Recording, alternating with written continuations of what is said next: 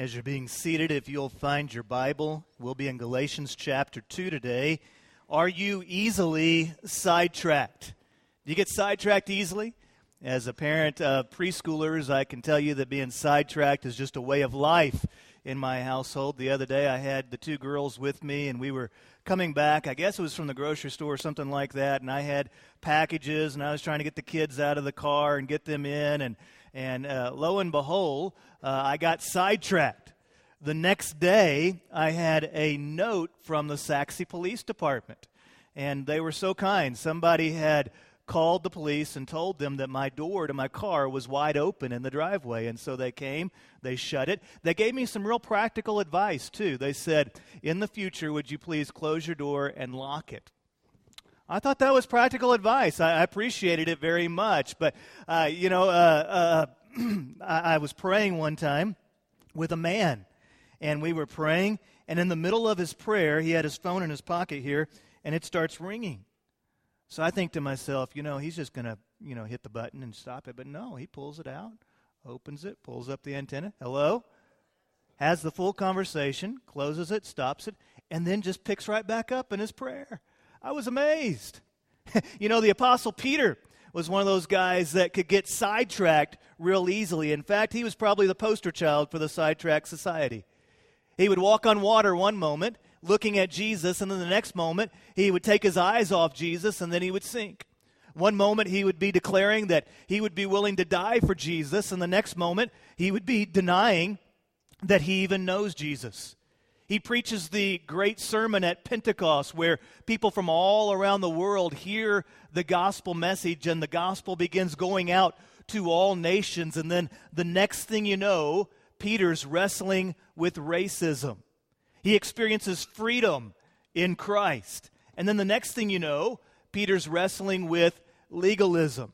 He was one of those guys that frequently got sidetracked. And I know I, for one, can relate to him. Anybody in here have a problem with getting sidetracked? Some of you are only about 2 minutes into this sermon, and you're already sidetracked, right? So last week, we reached the summit of Scripture.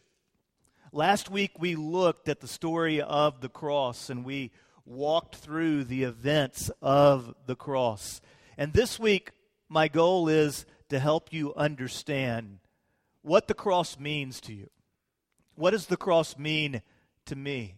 What is the meaning of the cross? Galatians chapter 2 and verse 16, the Bible says, "Know that no one is justified by the works of the law, but by faith in Jesus Christ. And we have believed in Christ Jesus, so that we might be justified by faith in Christ, and not by the works of the law. Because by the works of the law, no human being will be justified. But if we ourselves are also found to be sinners, while seeking to be justified by Christ, is Christ then a promoter of sin? Absolutely not. If I rebuild the system I tore down, I show myself to be a lawbreaker. For through the law I have died to the law so that I might live for God." Now look at this. "I have been crucified with Christ, and I no longer live, but Christ lives in me. The life I now live in the body, I live by faith in the Son of God, who loved me and gave himself for me. I do not set aside the grace of God, for if righteousness comes through the law, then Christ died for nothing." Now, there's three things I want you to take out of this passage and make sure that you download today. The first is this: we are forgiven of sin by faith in Jesus Christ. Look at verse 16 again. The Scriptures say, "Know that no one is justified by the works of the law, but by faith in Jesus Christ. And we have believed in Christ Jesus so that we might be justified by faith in Christ and not by the works of the law, because by the works of the law no human being will be justified." That word justified comes up over and over and over again within this passage. What does that word justified mean? Well, it's a theological term. It actually has its roots within the legal world, and it's a pronouncement. Imagine the gavel of God falling, and he is pronouncing you not guilty. We have been justified. We have been proclaimed not guilty of our sins. Now, the passage says no one is justified by the works of the law. You are not pronounced not guilty by God because you sowed good karma. You're not innocent because you go to church, because you're part of a good church, because you have the right music on your iPod. You're not innocent because you follow the golden rule. God doesn't justify you because you can say all the books of the Bible and you even know what Habakkuk is about. You are justified by God. He looks at you and says, not guilty, whenever you place your faith in Jesus Christ. We are justified not because of what we do, we are justified because of what God has done. I've heard it explained this way. Religion is spelled D-O. In a religious system, and really if you break down the major religions of the world other than Christianity, they are what we call works-based. And they're spelled D-O. What do I do? Do I learn the Scriptures? Do I operate the Scriptures? Do I go to the mosque? Do I go to the synagogue? Do I go to the church? What is it that I am supposed to do? And if I do enough of the right things, then the sovereign one, however they package that, will pronounce me not guilty. I will be allowed into heaven. Christianity is not spelled D-O. Christianity is spelled D-O-N-E. The focus of Christianity is about what God has done. To break it down in real simple words, God so loved the world that he sent his Son. God intervened into our scene so that we might be redeemed. As a Christian, I boast not in what I do, but I boast in what God has done.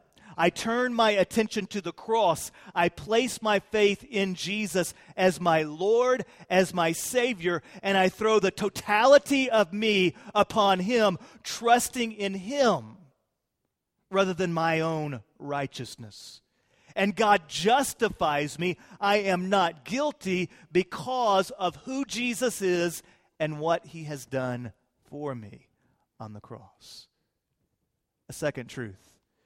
When God forgives us, we have new life in Christ. Verse 19 says, "For through the law I died to the law, so that I might live for God.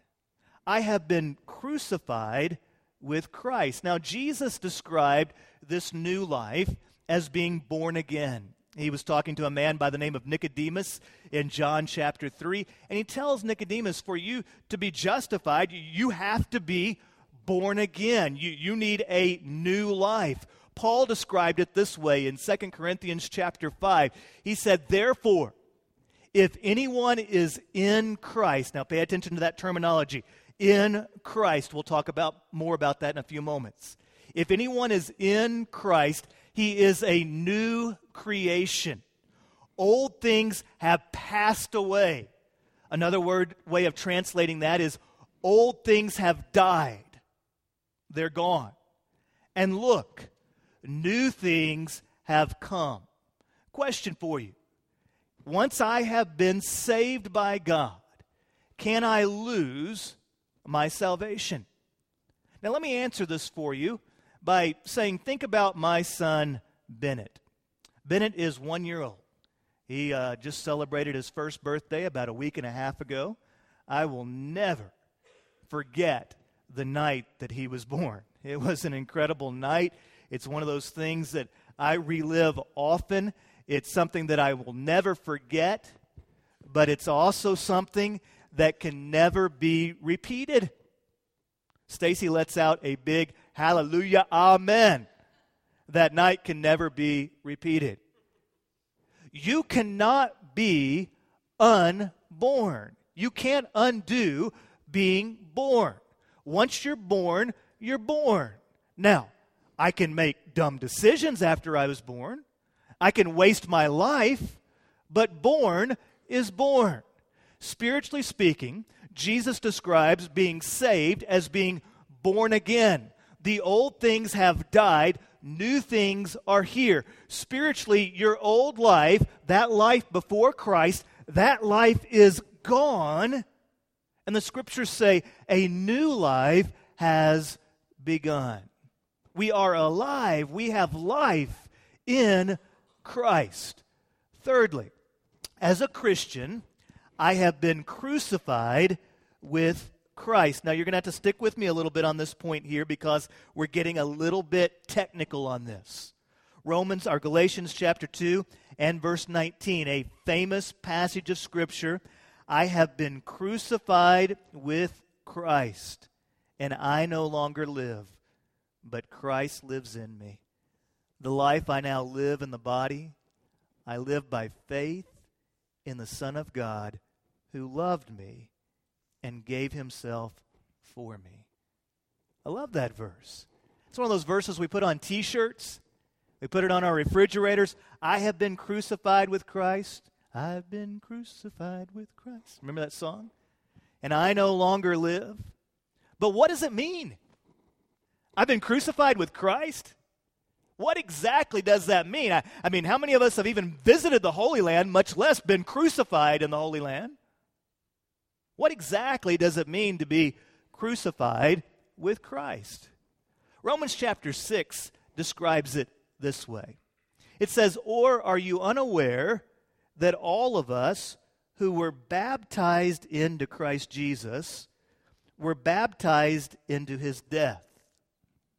Therefore, we were buried with him by baptism into death, in order that just as Christ was raised from the dead by the glory of the Father, so we too may walk in a new way of life." Did you catch the imagery? Therefore, we were buried with him by baptism into death, in order that just as Christ was raised from the dead by the glory of the Father, so we too may walk in a new way of life. That word baptize, it actually comes from a Greek word, baptismo, and whenever you break down the word, it means to be immersed. Now, in the Scriptures, there is such a thing as spiritual baptism, sometimes called the baptism of the Holy Spirit. The baptism of the Holy Spirit occurs whenever you place your faith in Christ.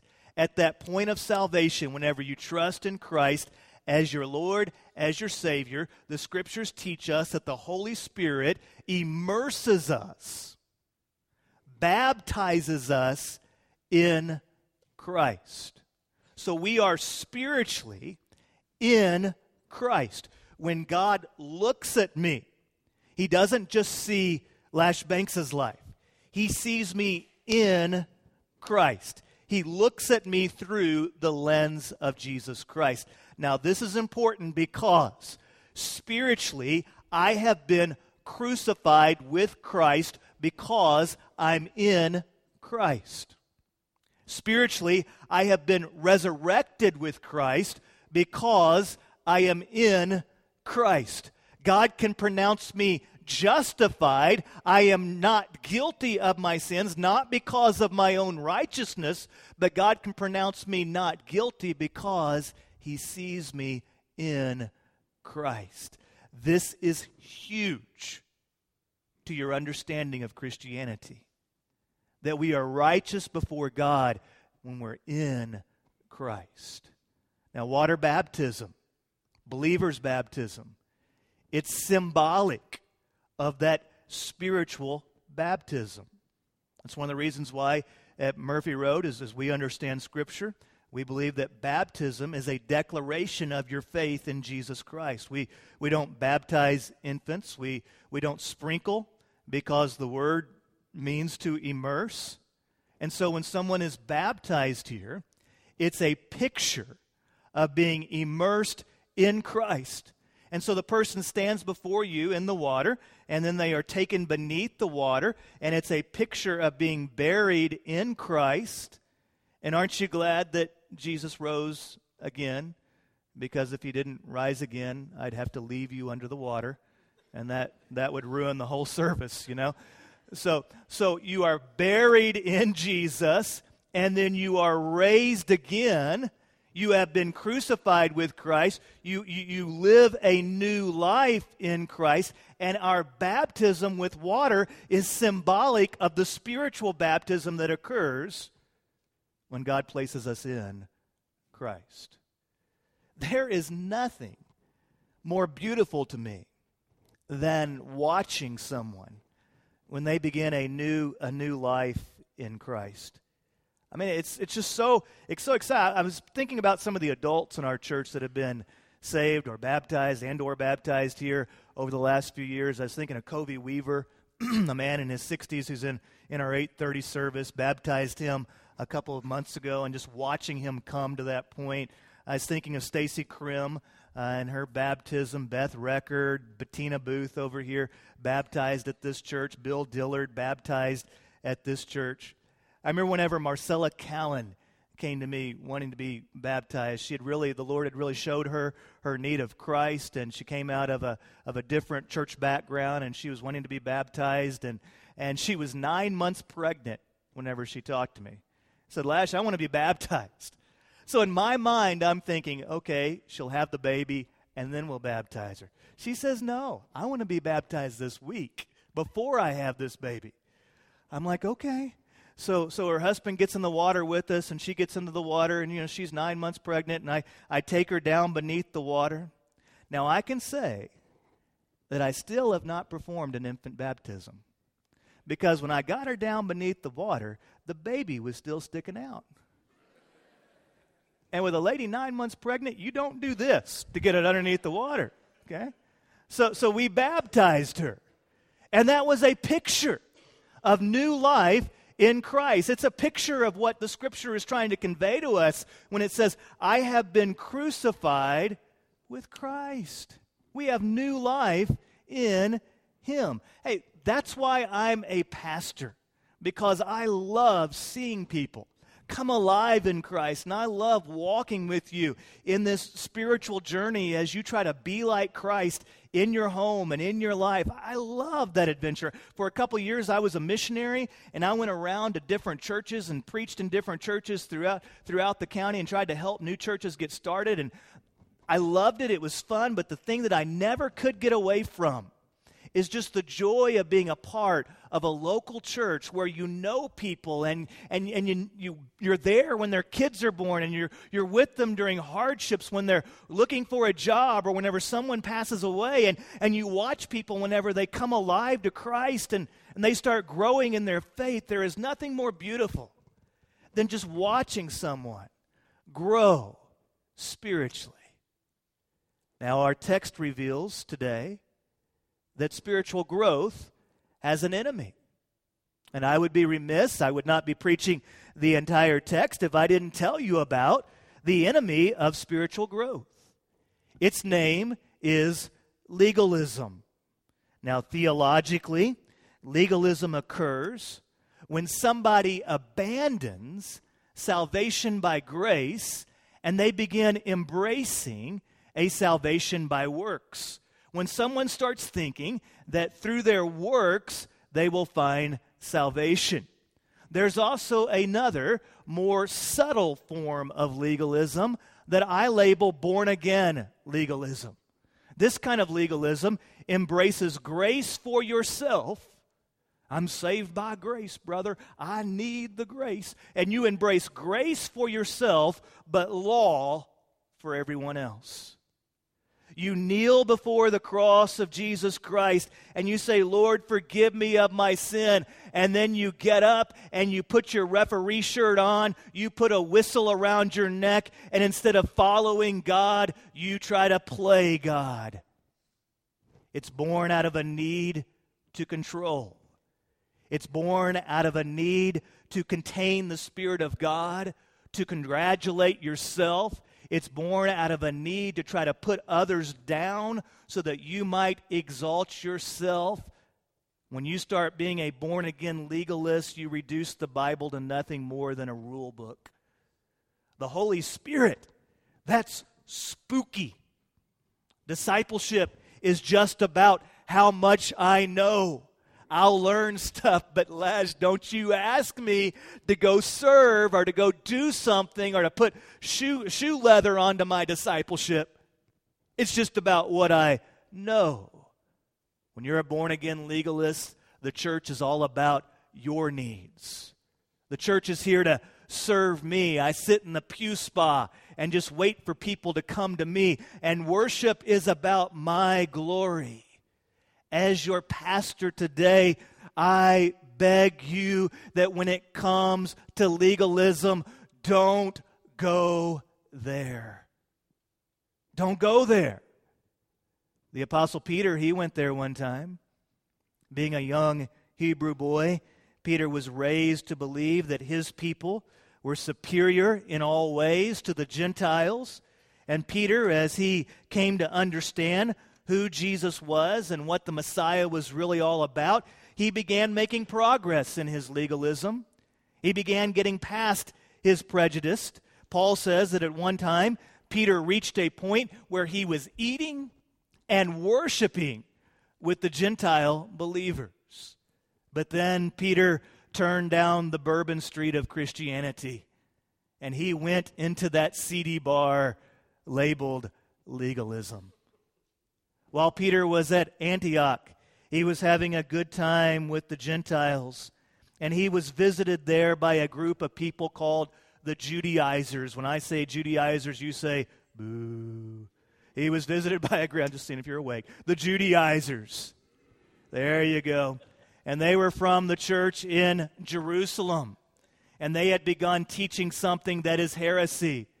They said, yes, Jesus is the Savior. Yes, He died on the cross, but simply placing your faith in Jesus is not enough. You need to believe in Jesus, but then you also need to be circumcised. All the men say, ouch. And then you also need to embrace the what's circumcision, Mom? You also need, sorry, ADD moment. You also need to embrace the Jewish law before you're saved. So the Judaizers said you need Jesus, you need circumcision. You need Jesus, you need circumcision, you need the Jewish law, and then if you have those things, then you have salvation. And I can see the Apostle Peter now. He was sitting at a table at the Hard 777 barbecue, and he's laughing, and he's eating some pork ribs, and he's enjoying some white bread, and he's even having this time on a Saturday. Off in the background, the church worship band is warming up, and they are playing loud contemporary music. Some of that newfangled music like the old rugged cross and Amazing Grace. And they're not singing from the hymn scrolls. They're not wearing the church robes. But it's a beautiful scene. There are men, there are women, there are boys and girls. They are there having a good time. There are different languages being spoken, different nationalities represented, even different political parties there at the table. And then like a Wild West movie, into that restaurant walk the Judaizers. And the band stops. And they look at Peter in disgust. Get over here, Cephas. Peter, is that barbecue sauce on your beard? I bet you have yeast in your bread. Why would you invite that Pack-a-Bush guy here? Why is the band playing music that's not from the book of Psalms? You don't even have a harp. Where's your harp? How can you worship without a harp? I'm disappointed in you, Peter. You're better than this. Back behind Peter's shoulder, the Gentile believers are saying, don't go there, Peter. Stand for grace. Have another rib. You can do it, man.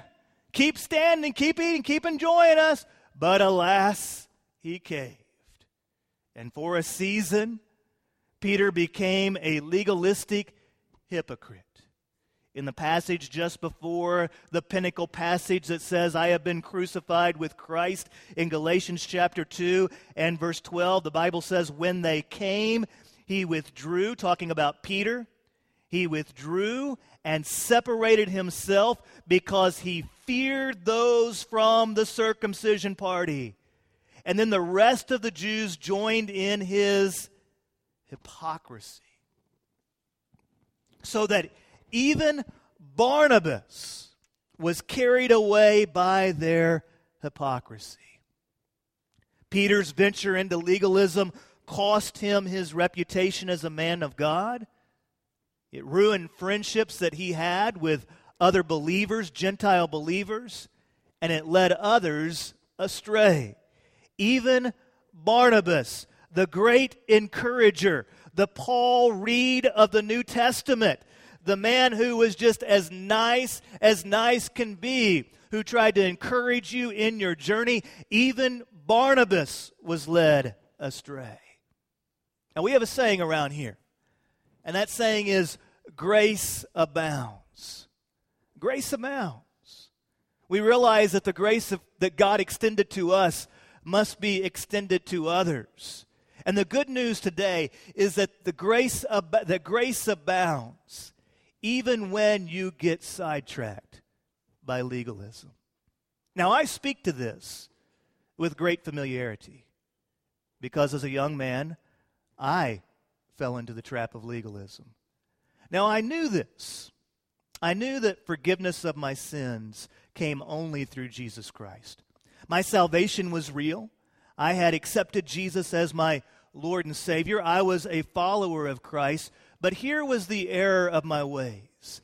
I thought that the love of God towards me was based upon my performance.